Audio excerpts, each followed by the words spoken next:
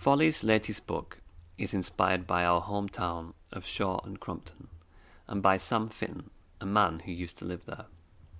Before we can tell you about Sam, though, we first have to tell you about Shaw, because one goes hand in hand with the other. Shaw and Crompton sits in the foothills of the South Pennines, 4 miles from Oldham and 9 miles from Manchester.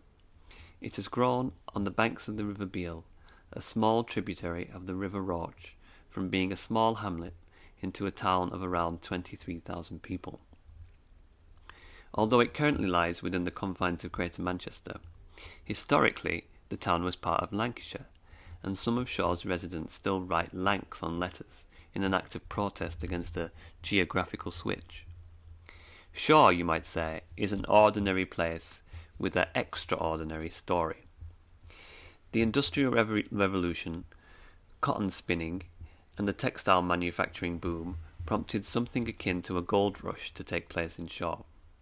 By the early years of the 20th century, where our story is set, King Cotton had transformed the area into a mill town, comprised of nearly 50 red brick chimneys and cotton mills with names like Lily, Dawn, Briar, and Cape. It is easy to dismiss Shaw's story as one of machinery, metal, and brick, but it is a human story too. The textile mills of Shaw and Crompton made some of its residents rich, especially if you happen to own one.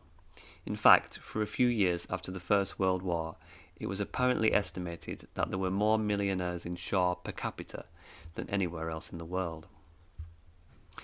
At the other end of the scale, though, were the thousands of factory workers, residents of Shaw's countless terraced houses, who kept the mills running around the clock.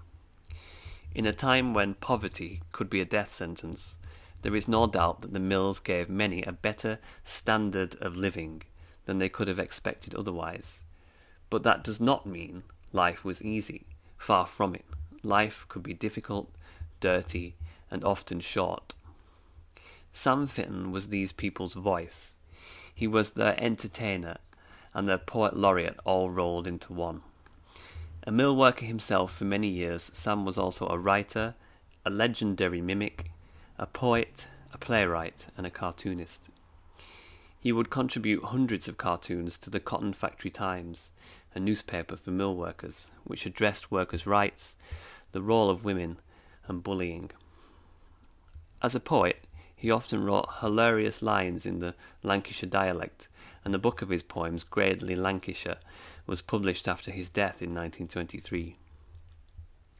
Gradely Lancashire was described by Eamon Wrigley, another local poet and Sam's friend, as a book that will keep summer in the house even when there is a foot of snow on the ground.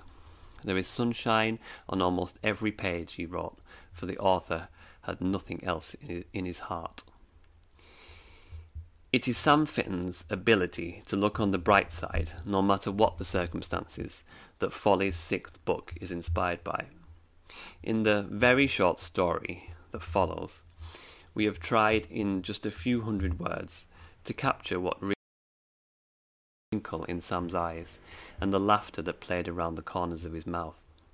He was a man, Wrigley wrote, who, despite his own lengthy list of misfortunes, went along life's road carefree as a bird, and singing his merry songs to cheer the weary hearts of less happy wayfarers. In our story, an unnamed friend of Sam's looks back and remembers his much-missed mate, and a walk through Shaw they made with their friend Peter Pike to a poetry reading on a hill overlooking the town. On the way they discussed chimneys, mills, the Wakes holidays for mill workers that were held in the summer each year, and the River Beal. The words Sam speaks in our story are largely his own, and have been taken from Gradely Lancashire, his Crompton travel guide, a Gradely unofficial guide to Shay, and the Crompton Chanticleer, a short-lived, humorous monthly publication he produced in Shaw for a number of years.